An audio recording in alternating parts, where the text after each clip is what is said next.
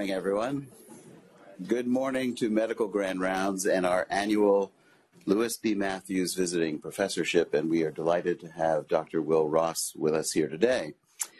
The name lectureship is in memory of longtime Dartmouth-Hitchcock physician and administrator Lewis B. Matthews, Jr. He passed away in 1990, but he had joined the clinic in 1957, and he held various roles during that time and also was an amazingly beloved clinician. His son Dale is a general internist and has carried on in the family tradition. And unfortunately, none of the Matthews family was able to be here with us today. Lisa, who often attends here, was not able to join us. So we are so delighted, though, to have Dr. Ross in Dr. Matthews' memory. Dr. Matthews was an incredible teacher, and he honored his students. And he always felt like he described it as they were the leavening to the bread, and they would really make it exciting for him in his work. He also held many administrative roles. He served on the medical school's DAB. He was on the board of trustees of DHMC, the Hitchcock Clinic, Mary Hitchcock Hospital, and he also ran the Hitchcock Foundation for a while. The fund was established by his son Dale and other family members in 1991. I just want to quote one thing Dale said.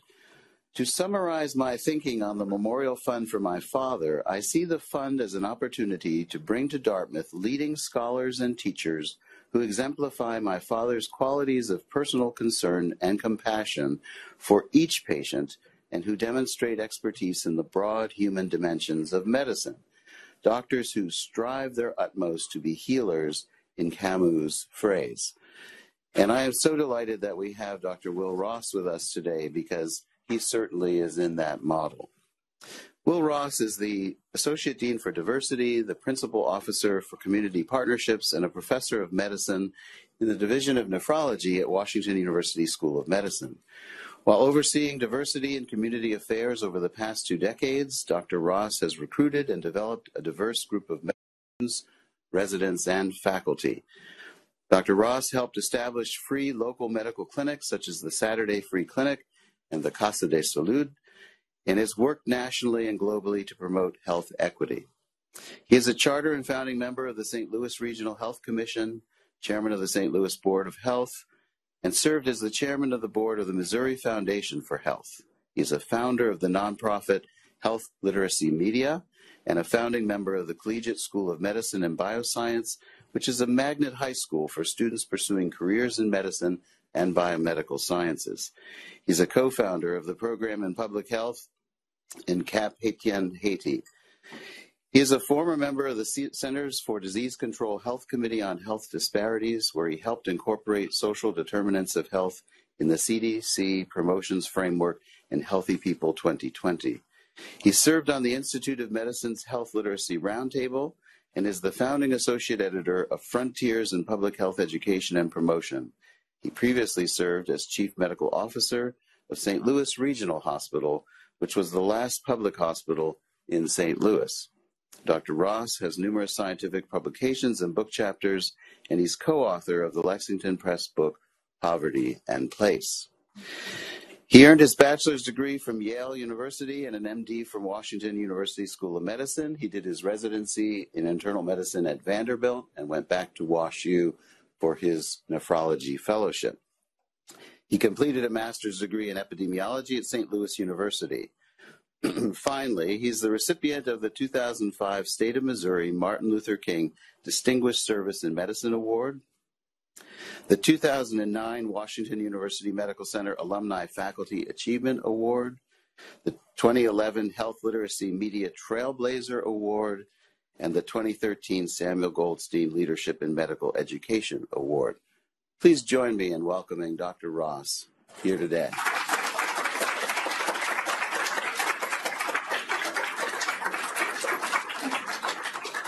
Thank you, Dr. Rossini, for that welcome.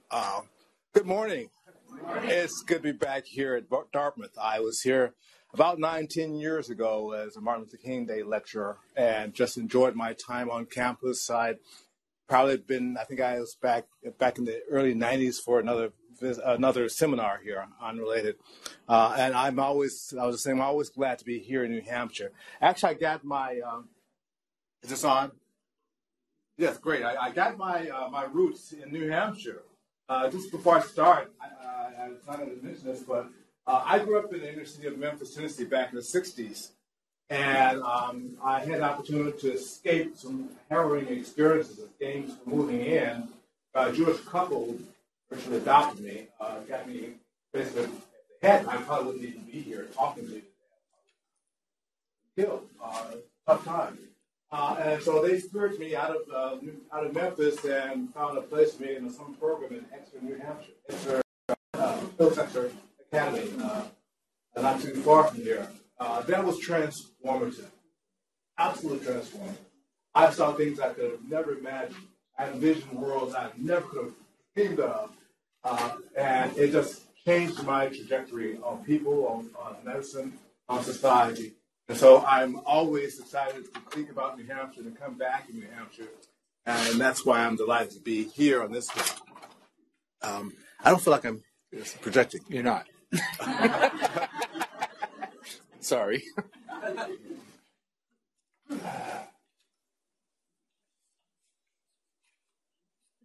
So as we're gonna switch body packs. Oh. Hey, Mike, does that sound better? Does it sound better in the back? I know I couldn't hear you, Mike.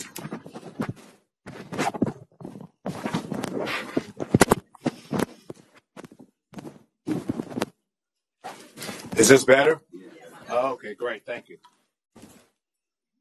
So I can advance slides here. And I'll try not to interrupt you again. Great. So with that introduction, I really want to share some experiences with you about why I feel so passionately about the things that I do, why this is relevant not just to advance diversity and inclusion, but to really advance the whole field of social determinants of health leading to health equity. And I want to really raise some questions about why we do the things we do. I think it's important that we critique ourselves about why we're doing this. What is the ultimate purpose? So I'm going to raise some pointed questions, and I hope we have a spirited discussion after those pointed questions. Because I think that the unexamined life is not worth living, according to Socrates. So we're going to examine some things. And first,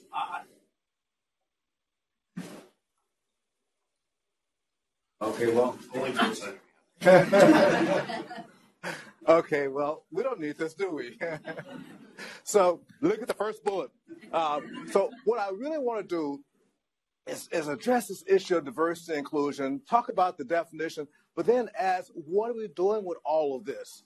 I've been involved in this field for a couple of decades, and I've seen essentially a cottage industry develop of those who are addressing diversity and inclusion and promoting programs. And I see this litany of programmatic activities build up, and I have to ask myself, what are we trying to do with all this?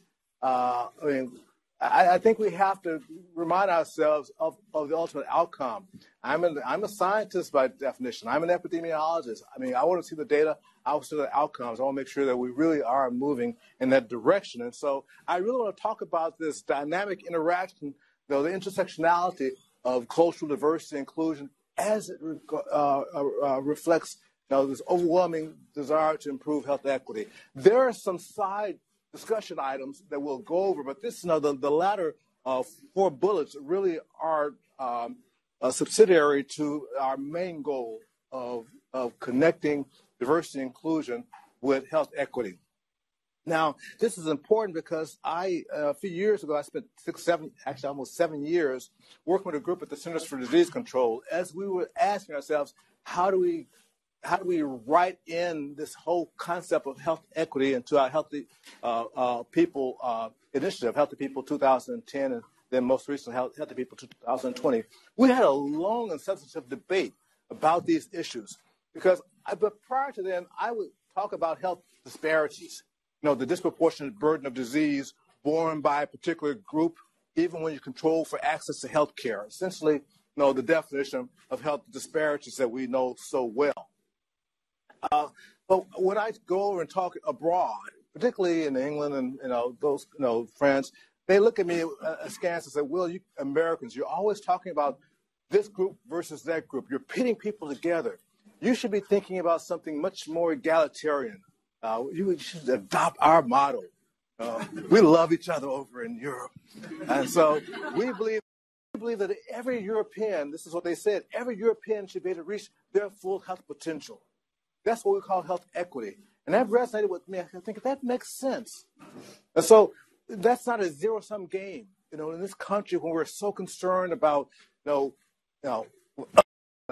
aren't. You're a very rarefied progressive group. But some people are really concerned about appropriating resources from one group and moving it over to another group. And we have people worried about social engineering. And, it gets people really, hot under the collar. And my take is that let's talk about taking every individual, every population, and ensuring that they can realize their full health potential. That's not a zero-sum game. That's the American tradition. And I think that that's the word that I will try to use throughout this talk, health equity. And so we were really fortunate. It took a long time, but we really got that language into Healthy People 2020. And I think it really spurred a national movement on this topic. So as we discuss this, we're going to now ask what groups or what individuals aren't to realize potential and why. And when I ask that question, it reminds me of this poem from Langston Hughes. It's from this wonderful series called A Montage on the Dream Deferred. Beautifully written. And many of you may have seen this poem. But he asks, what happens to a dream deferred? Does it dry up like a raisin in the sun, or fester like a sore, and then run? Does it stink like rotten meat, or crust and sugar over like a syrupy sweet? Maybe it just sags like a heavy load, or does it explode? Oh, powerful statements. And so we're going to ask who's not reaching their full health potential? Who's leading a dream deferred? Why do we have young black men who can't reach their full health potential because they're victims of gun violence in this country?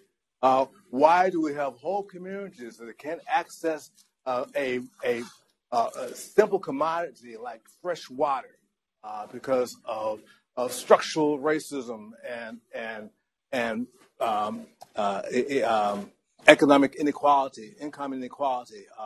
I could put this slide here of Flint, Michigan, and a water crisis, but frankly, I can go anywhere across the country and talk about these inequities and why certain individuals, certain communities aren't reaching their full health potential. But first, I want to go back and just tell my story because I've been doing this for a long time, and I don't get tired of doing this because I believe this to my core that we have a tale to tell to the American public, and we've not been successful in using the right language. As a consequence, those of us who consider ourselves experts don't use the right language, and we have what you see.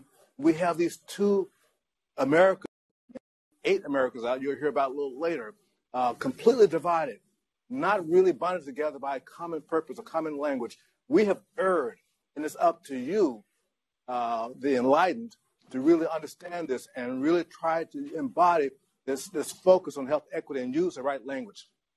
Here's my story. That's me in the middle. I guess you figured that out. I was 5 years old, growing in Memphis, Tennessee, and during that time, it was a tough time. I grew up with a single mother who had some mental illness, severe depression, 6 kids, no father, living in really difficult areas, housing projects, very tough housing, at a time when Memphis was having catharsis because of the civil rights movement emanating and really creating a desire for change. I was there during the garbage strike when 2 men were crushed in a garbage truck because they were not allowed to go inside the main cabin during a thunderstorm. And that led to Dr. King coming into to Memphis in 1968. All these images were seared into my consciousness.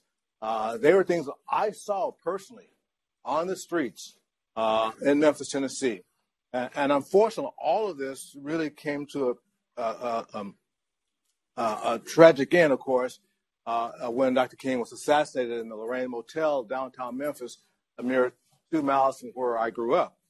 And I was 10 years old, and this ripped me apart because I saw what was happening in my community. I saw the need, and I saw Dr. King talking about dreams deferred and how dreams could be realized. And I came across, so years later, I came across this quote from Dr. King. He delivered this lecture to a group of physicians in Chicago at the time. And a lot of people seen this quote, but they misunderstand what he's saying. He's saying of all the forms of inequality, injustice of health, it's the most shocking and the most inhuman. He doesn't say inhumane. I mean, I've seen that error in the translation of this. He says inhuman, subhuman, beneath human, lacking in dignity. I mean, he really was striking at the core of what happens when we don't treat people with dignity and respect. We're treating them as something less than human, which really meant that we as a country should be at the forefront of addressing health disparities in our civil rights agenda. Now, let me with that introduction, let me briefly pivot. I think it's real important to understand what was going on in Dr. King's mind as he uttered those words, and how can we take his philosophy and translate that into an action of eliminating health disparities. Understand, it's important to understand why he believed those things to his core. So when Dr. King was a graduate student at Boston University, one of his mentors, one of his historical mentors was Reinhold Niebuhr, a leading philosopher, phenomenal, gifted writer at the time. And he had just completed this treatise called Moral Man and Immoral Society. And he really raised a question about how can we as a society claim to be enlightened, to be elevated, when we have these different perspectives on who has access to resources. And he talked about man's capacity for justice makes democracy possible, but man's inclination for injustice makes a democracy necessary. Dr. King read those words, and if you were to go back and look at any of Dr. King's speeches, notes from Birmingham jail, the strength to love, and even his I Have a Dream speech, you will see elements of Niebuhr's writing in Dr. King's. In fact, some people say the elements are really so deeply embedded that you cannot disentangle Dr. King from Reinhold Niebuhr. It just shows the impact this person had on Dr. King. Well, another influence that we aren't as aware of in terms of who was influencing the underlying core scholarship behind the civil rights movement was none other than Gunnar Myrdal, who was a Swedish sociologist who came to this country to study our history of race relations. And he penned this book, American Dilemma, about 1,200 pages. He stated, he kind of chronicled the Negro problem in modern society, and he nailed it. He basically said that as a country, we claim that we have this exceptionalism as America. Ronald Reagan said that we're the city on the hill, right? So we go around and we hold up these moral virtues, but undergirding that, we have this deep-seated structural inequity, structural racism, and we have this moral evaluation that is, we have to, because we hold this exceptionalism to one degree, we have to find ways of justifying the subjugation of some people to the world, and that created a lot of tension, and he tapped into that. It's a wonderful book, wonderful read. I just finished reading it a second time a few years ago, and it takes some effort, but it's a great read.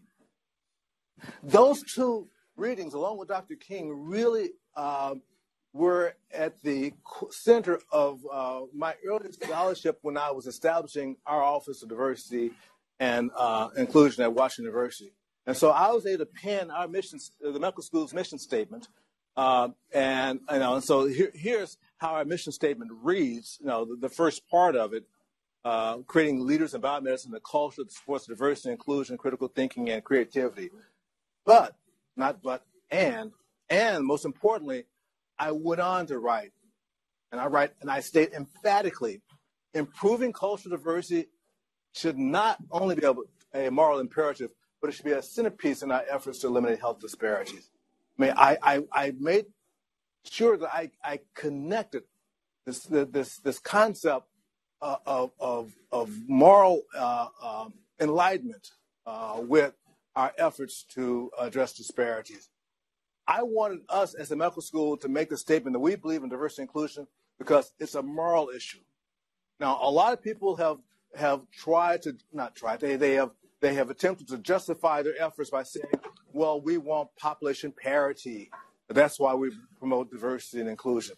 Population parity in Hanover, New Hampshire. There's not a lot of racial and ethnic diversity in Hanover and New Hampshire, so that argument won't really hold. And so there are other arguments. We want to do so because, it makes us all better and brighter. Well, it does. Yes. Yeah. You get a diverse crowd, and they're going to outperform an undiverse crowd in any area, from law, business, to medicine. The data speaks volumes of that. But now that's not enough either. That's not sufficient.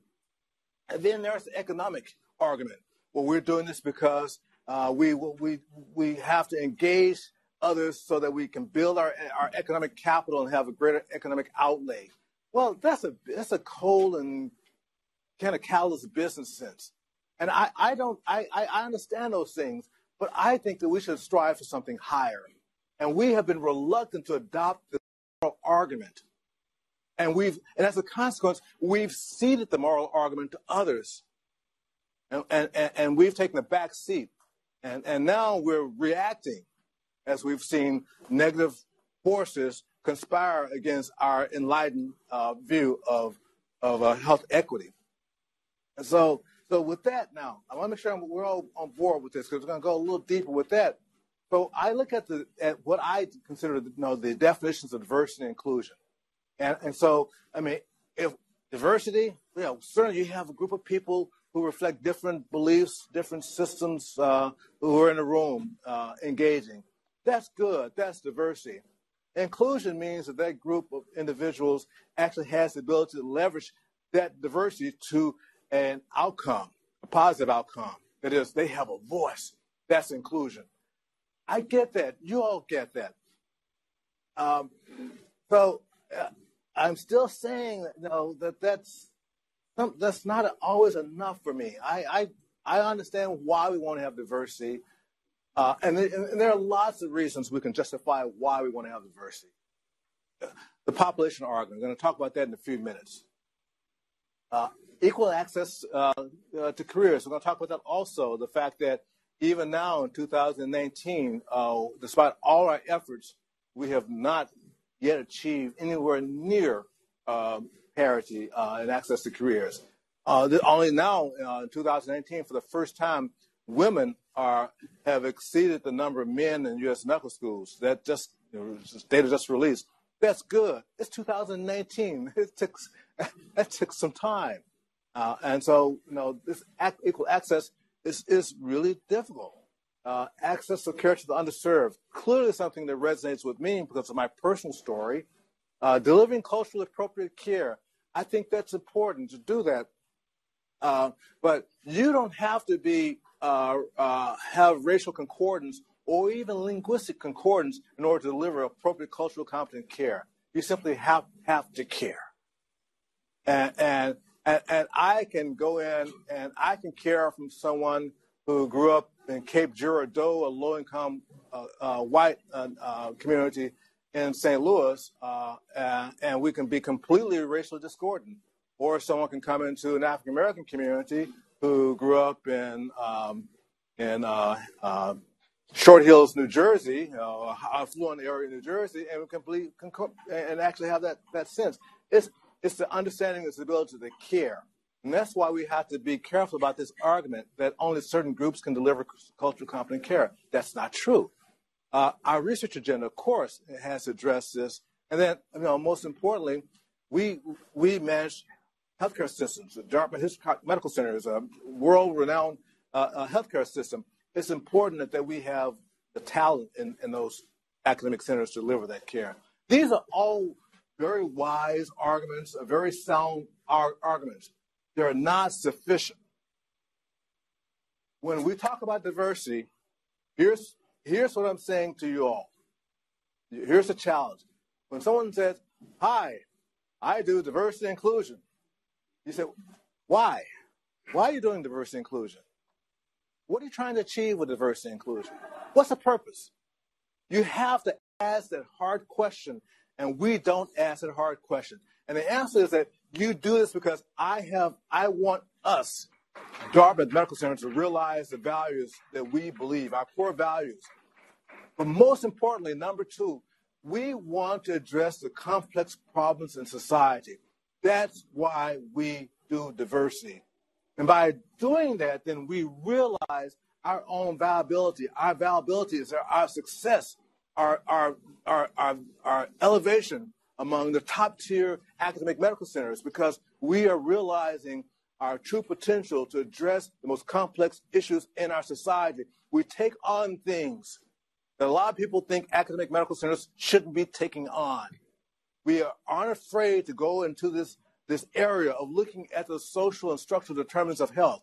And we realize that that's just as important as my being able to provide dialysis service to a patient. That we do not demean the importance of providing transportation, child care, food, addressing food insecurity, providing support for prescription medicines. These things are just as important as you writing a prescription for some cancer therapy that costs $10,000 a month.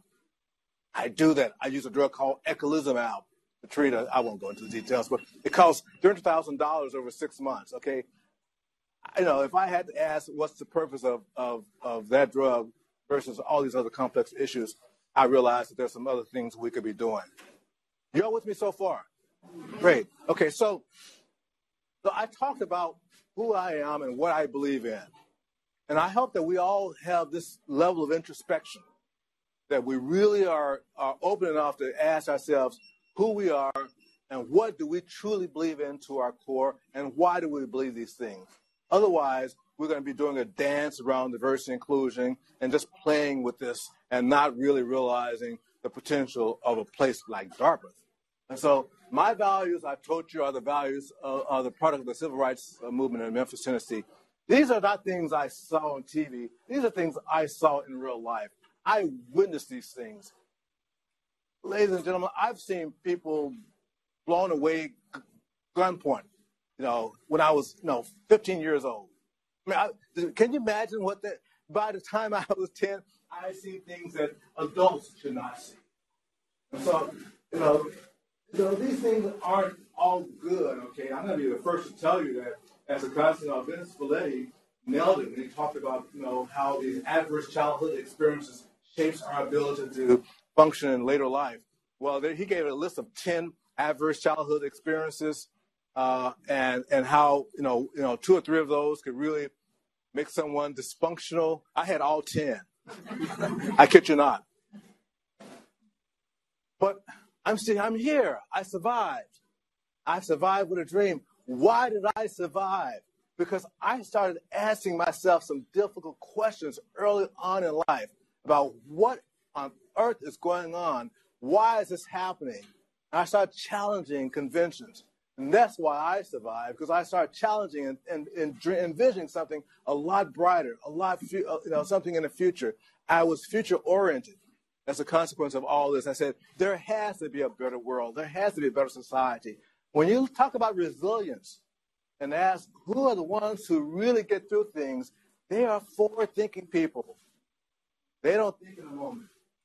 They're not reactive people. They live in a dream world. And you keep thinking, are they removed from reality? No, living in a dream world is great because you can see things that others can't see. That's how you survive. Now, this is an amusing tale. When after my fellowship, I switched over. I had an opportunity to work with the Surgeon General at the time, with Tony Novello, back when I was a fellow, and she was the one who really pushed me to do more in public health. She said, "Will, you want to change society? No, you love sodium channels. You're kind of a geek and a nerd. I get this, but if you want to change society, you need to do public health." And so she really convinced me to do this, and I really allowed her. And so as I went back to Washington University to do more, to move the center to create an Institute for Public Health, an MPH program, and all those things, I started asking myself this question: why there's still so many organizations that talk about minority affairs, and there are deans of diversity and minority affairs, and why? What are they doing? Again, I'm always asking the question: why? Why are you doing this? And so I posed a question to minority affairs officers at a meeting in 2004 in Santa Fe, New Mexico, and I said, I was being inclusive. We're not doing our jobs. Okay, we're counting bodies. Okay, we got this number of black students and this number of Native American students. Ooh, yeah, right. We're counting bodies. But what's the purpose of counting bodies if you're not going to leverage that effort to addressing and ameliorating real issues? Remember, we're trying to solve complex problems. So I'm saying that we need to do more as minority affairs officers. We need to change our name and include equity, include cultural, include community engagement. And I'm going to tell you something. The pushback was remarkable. It was just, I felt they were coming after me. And so there's this one meme on the internet where, the two hounds going through the street and the little cats kind of hiding from them. So I felt like that meme. So I was trying to hide from these. And I could think, oh my God, I was really getting it. Someone I thought was really supportive sent me this long letter saying, "Will, I realize what you're trying to do, and I support you." But then I realized there was something in his body of his So I don't know if this was purposeful or not, but he addressed it to the substitute for adversity. To this day, I don't know if that was intentional or not, but I was feeling it. And I was not going to back down. So I was not going to back down because I want to go over why some of the arguments we've used haven't really worked, and why we're not looking at a bigger picture. And so one of the arguments we talk about in terms of diversity and inclusion is this population argument that we want to have we want to have population parity among groups that are expanding. And the largest expanding group in America, of course, are the Latinx generation. And so, again, this is not working. Can't see that. I can barely see that. Okay. So we know that by year 2044, the minority population will become the numerical majority. This already happened in California and Texas. And we say that this is good that this society is becoming diverse. Okay, now, would you take this argument to a group of people who have historically had power, and you say, "Oh, guess what, guys? You're no longer in power. You're going to lose all your authority because something is changing. So give us the keys, and you go and hide somewhere." Do you really think that group in power, who's had power for centuries, will simply concede? Frederick Douglass said that power concedes nothing without a struggle. It never has, and it never will. You guys open the newspapers, you watch TV, you've seen what's happening. This is a power conflict. of the greatest magnitude, and the reverberations will be seen, witnessed over a generation. It's just starting, folks. It hasn't begun to get ugly yet, irrespective of whoever is holding the presidency of the United States. Do not be deluded. This is a major issue. And it's based on this concept. And I'm saying that although that's true, that's not really, I mean, we just state that that's something we need to, it's a data fact. But what we haven't really put this into context in saying that we have to elevate a group and then maintain the fact that we can provide resources to all. That is, every individual, this emerging group and all other groups still should reach their full health potential, right? There's no zero-sum game. There's no win or lose here. And we've created this into a win or lose situation to our detriment. Now, along with that population argument, I came to medical school here in 1980, and here's what happened after the Civil Rights Movement. Of course, the percentage of medical students, these are matriculants, percentage underrepresented minority matriculants in medical school, WMC data from 1950 to 2001, and the matriculants were somewhere about 2.5%. And we did see this phenomenal increase to about 7.5% after the Civil Rights Movement. But you can see this curve was basically flat for a good 20 years, only increasing transiently in response to a WMC effort called Project 3000 by 2000, but essentially has, unfortunately, downturned. So nothing has changed. It's about all our efforts at diversity and inclusion, all the efforts on the street. For the most part, nothing has changed. In fact, I went to medical school in 1980, and there were only, I think, at Washington University, maybe about 5% students of color. Would you believe that that there are fewer African American males in medical school now than there were 32 years ago, based on this data from the WMC 2014? And in fact, the percentage of African American medical students who matriculated fell from 6.3% to 6.1% in 2011. I just reviewed the most recent WMC data, and the number of African American matriculants finally increased by 3.2% this past year, but among African Americans, that number was only 0.66%. The rise in matriculants overall in URMs have been through the growth of the Latinx population. So things have not changed. Here's an even more graphic illustration of how that population argument just isn't holding. So here we're looking at physicians by graduation, and I took some WMC data, and I decided to bookend it by 1980 because that was the day that I went into medical school going forward. And we're looking at this data of physicians by grade stratified by race, white women, white men, so on and so forth. And you can see that in this time period, there's been a downturn of white men paralleled by an increase in white women. And now, as I just said earlier, this curve has finally increased, so white women are now the plurality. But here, just holding on to the x-axis are the percentage of African Americans, men or women, and you can't see them. They're in the blue, in the dark blue, and for the most part, they've been unchanged, flat, since 1980. Not a significant change in that time period. It's just absolutely remarkable.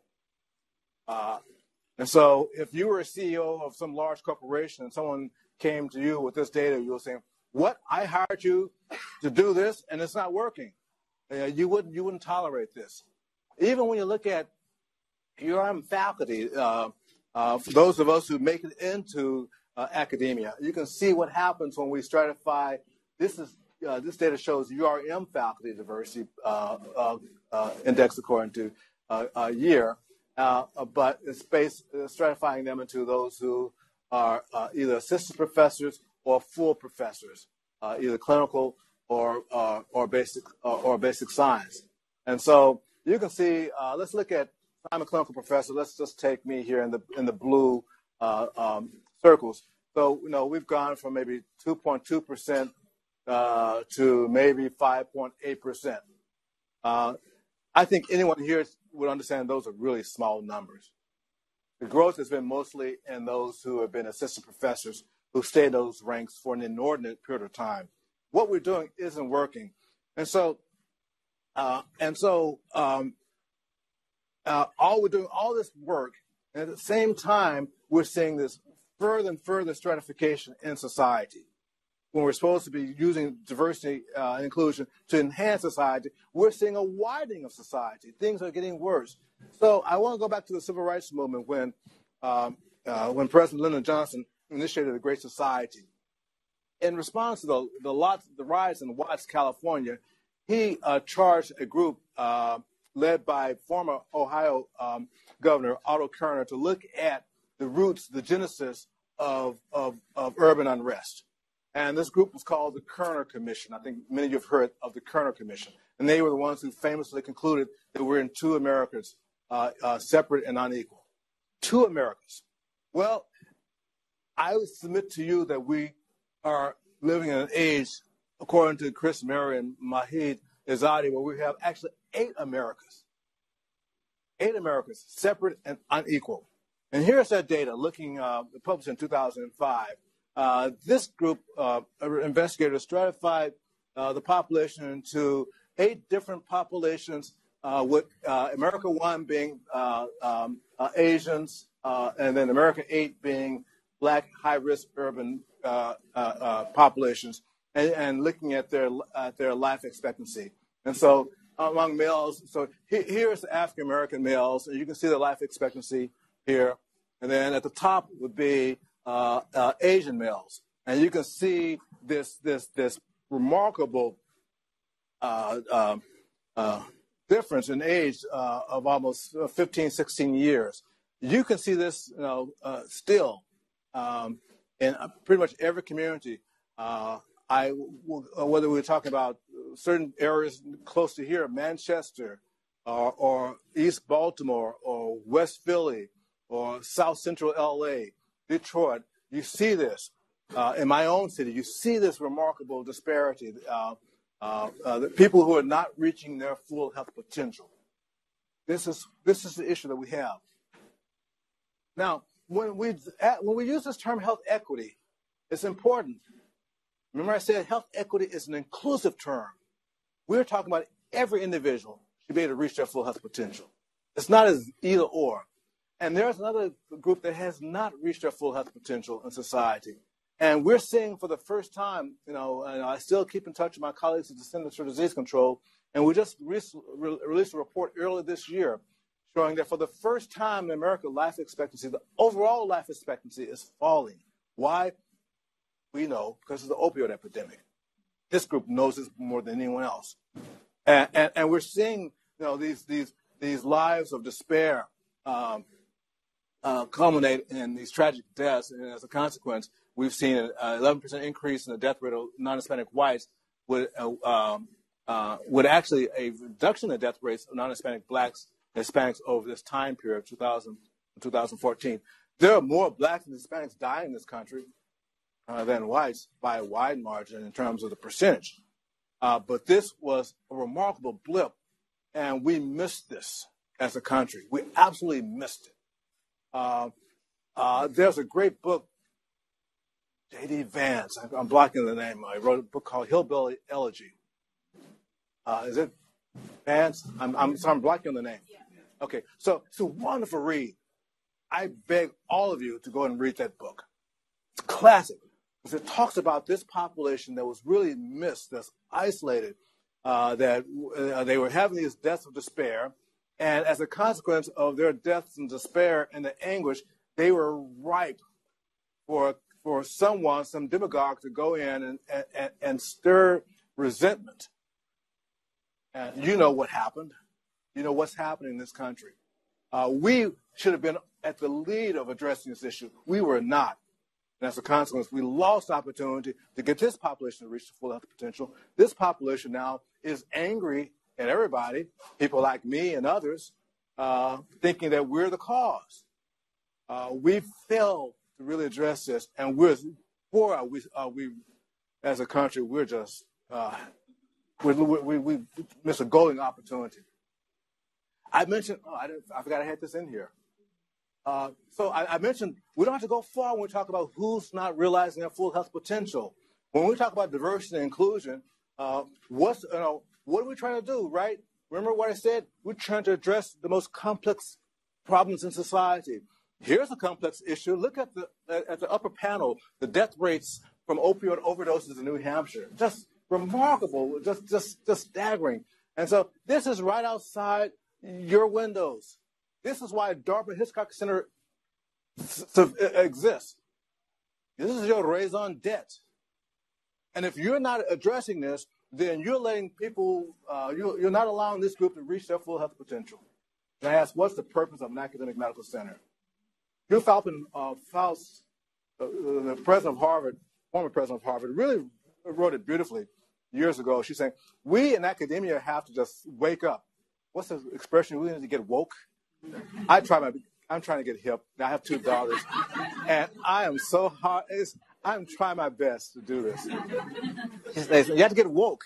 And she's saying that the purpose of academia, going back all to the roots in Europe, is really to create leaders who can actually elevate society. And we're not doing our jobs if we're sequestering ourselves in these beautiful environs here on this campus if we don't realize that 1 in 4 children in Manchester, New Hampshire, live in poverty, highest crime rates in the state and Manchester. We have to do more. I'm not talking badly about Manchester or New Hampshire. Again, we can go across the country, and I've gone across the country looking at these communities. I want to be there. I want to go into every hamlet and say who's not realizing their full health potential and why. And if they're not realizing their full health potential, where are all these diversity and inclusion people?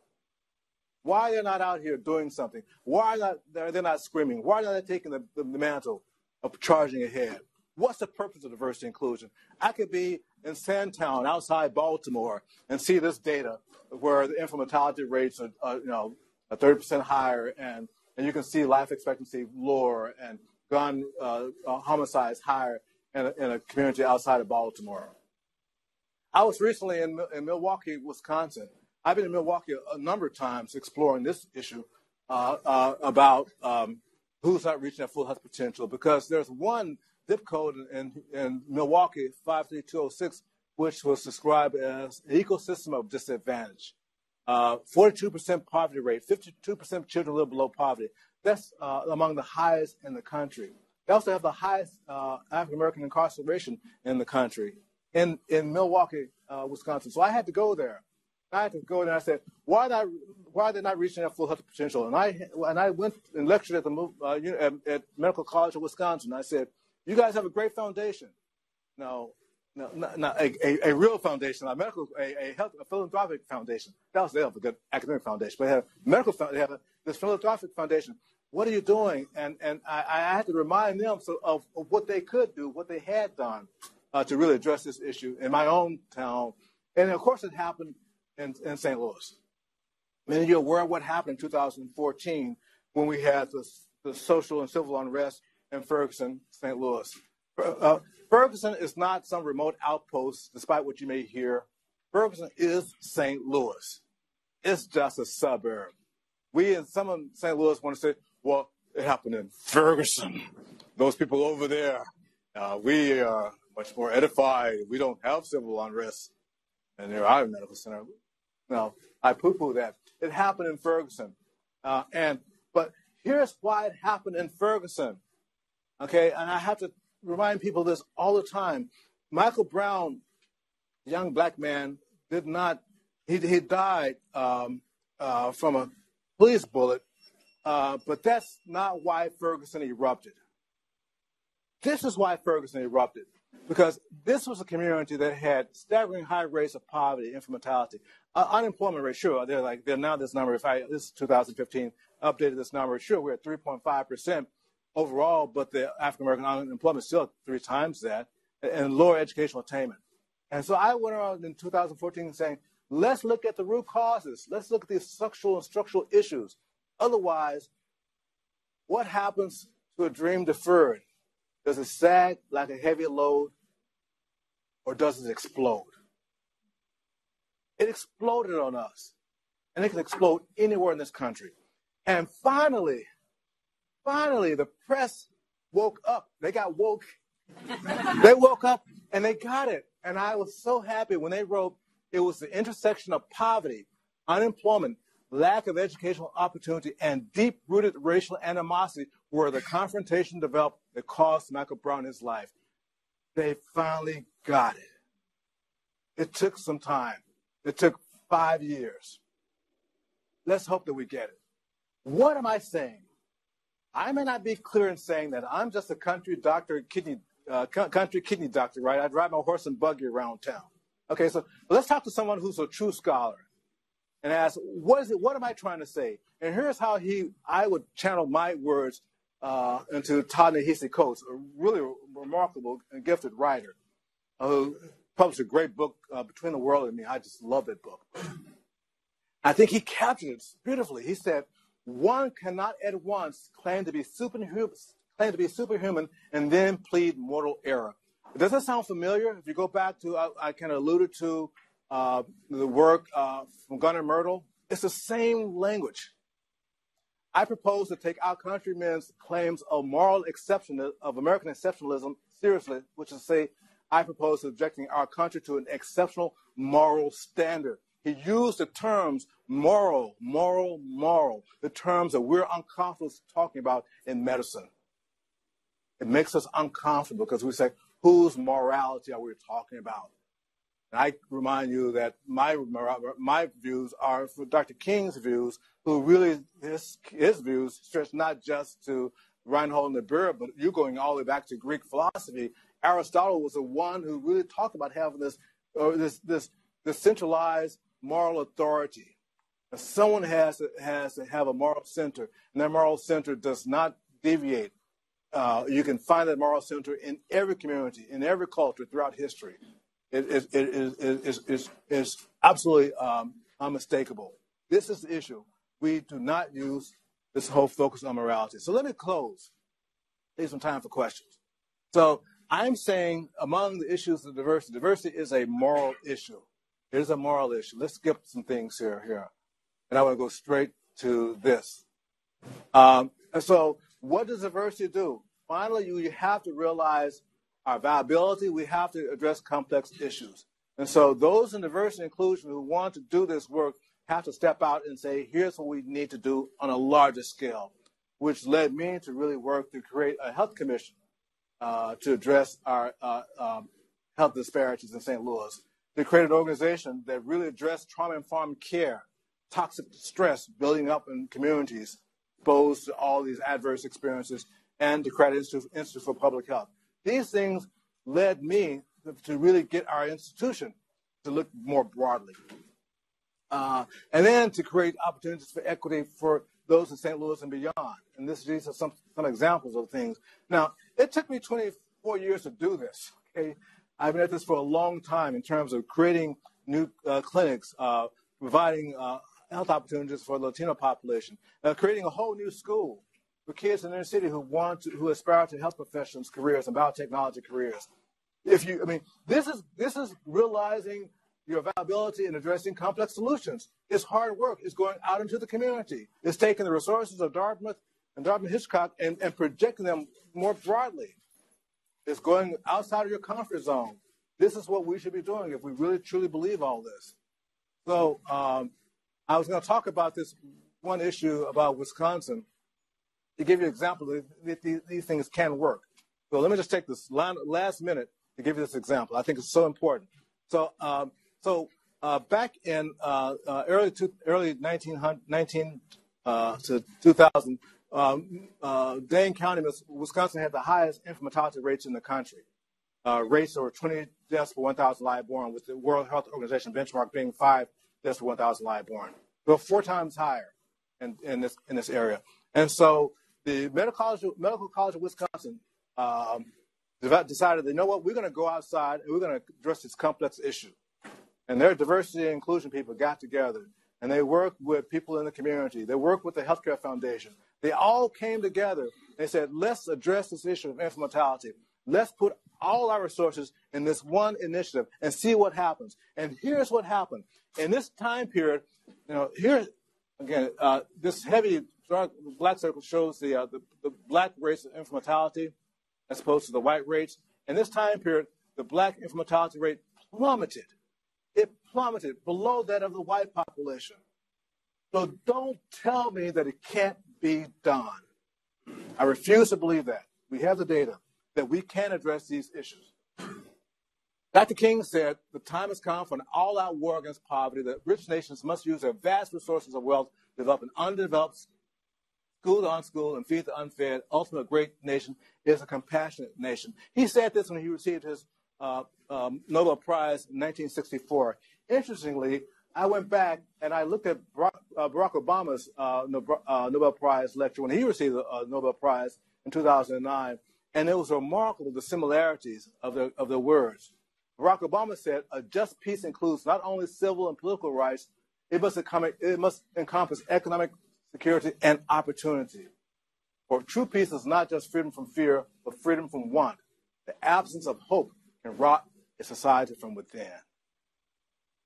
So I'm concluding that, and the final bullet is my conclusion to you.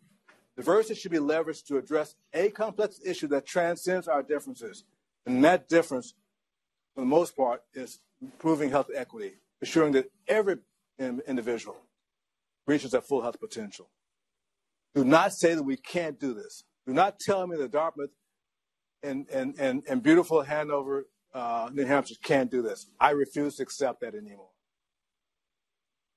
So we're all ready to get started, aren't we? Okay, let's do it. Thank you.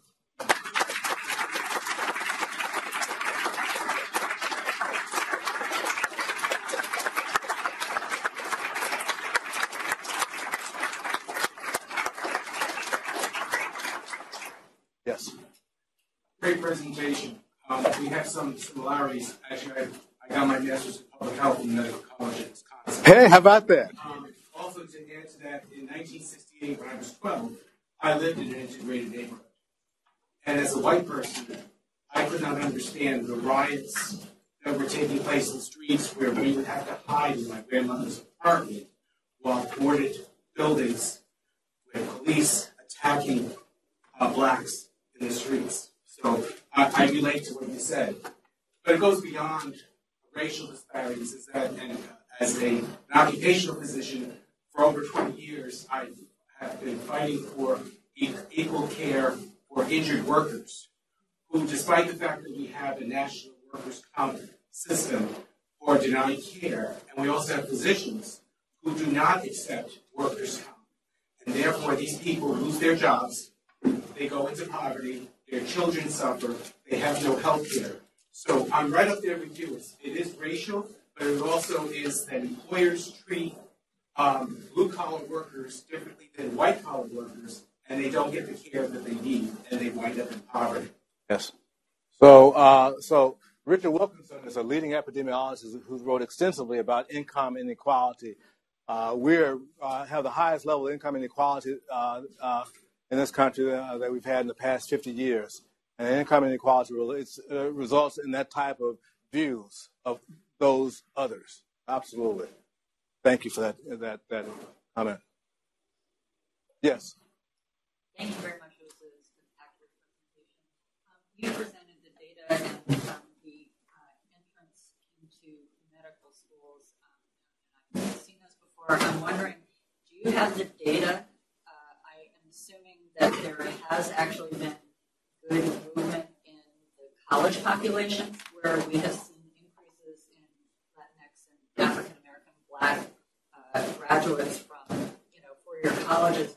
Do we know if those individuals are not choosing to go to medical school? Where are they choosing to go? Oh, those individuals want to go to medical school. Medical schools are not choosing them because medical schools don't have the right standards. We don't understand how to look holistically at an applicant. And instead, we adhere to what I consider an artificial distinction that is something, MCAT scores. And if we in the highest echelon of medical centers. If our students don't have 95th percentile scores, then they're not going to survive when there's absolutely no data showing that's true. So we've created this artificial barrier for students as a consequence. I'm not saying that we lower our standards or anything like that. I'm just saying that we recognize that there are other metrics that can determine viability and success of a student going into medical schools. And I sit on a group called the Advancing Holistic Review for the WMC, and we were trying to rewrite those and disseminate that data.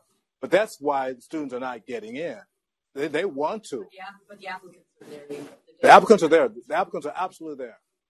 Okay, and so the applications I just mentioned over this past year, for the first time, actually rose among students of color. Rose significantly overall, like 5%. I want to make sure I'm good. 5% in African Americans, 0.66% in blacks. Matriculation rates were 5% and Latinos, 3% in blacks. And so the applications are there. It's just that we're not really, again, bringing them in.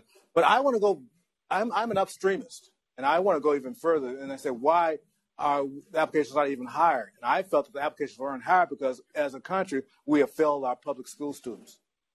We simply do not fund public school commensurate with the level that we need to. We don't fund or support or elevate teachers the way we should.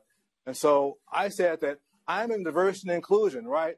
What am I supposed to do? Sit here and whittle my thumbs? No, I'm going to address some complex problems. If I know the solution, if I know what the problem is, then if I'm not going to do it, no one else will, which is why I started a school in St. Louis, Collegiate School of Medicine and Bioscience, which is now one of the top-rated schools in the state in terms of producing students of color who are going into top-rated academic centers and medicine.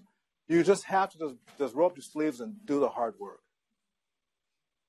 I recently went to a talk and they were addressing like the language with which we discuss diversity and inclusion and how important that is. And they mentioned the term minoritized, and I was wondering if you've heard this being used or shifted as opposed to minority populations.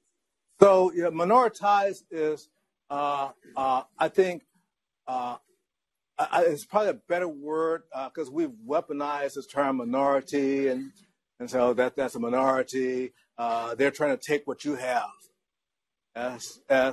But minoritized implies that there was a concerted systemic effort to take populations and to push them out of the normal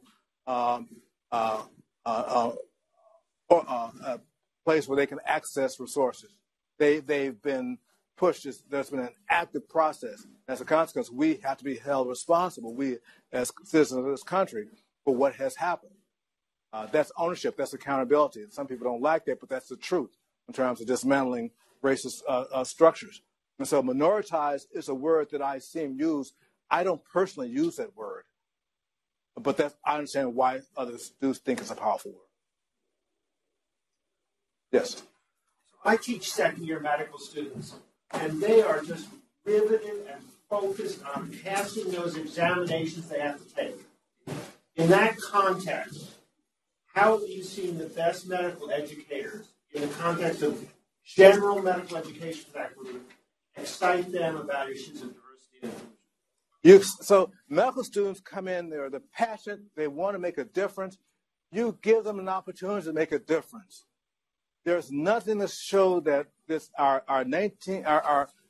antiquated flexitarian approach to medical education is the best solution.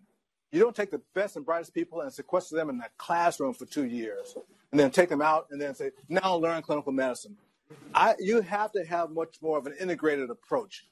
And so the best solution for our students is to have them come in and understand we believe that service learning is an effective way of learning basic physiology.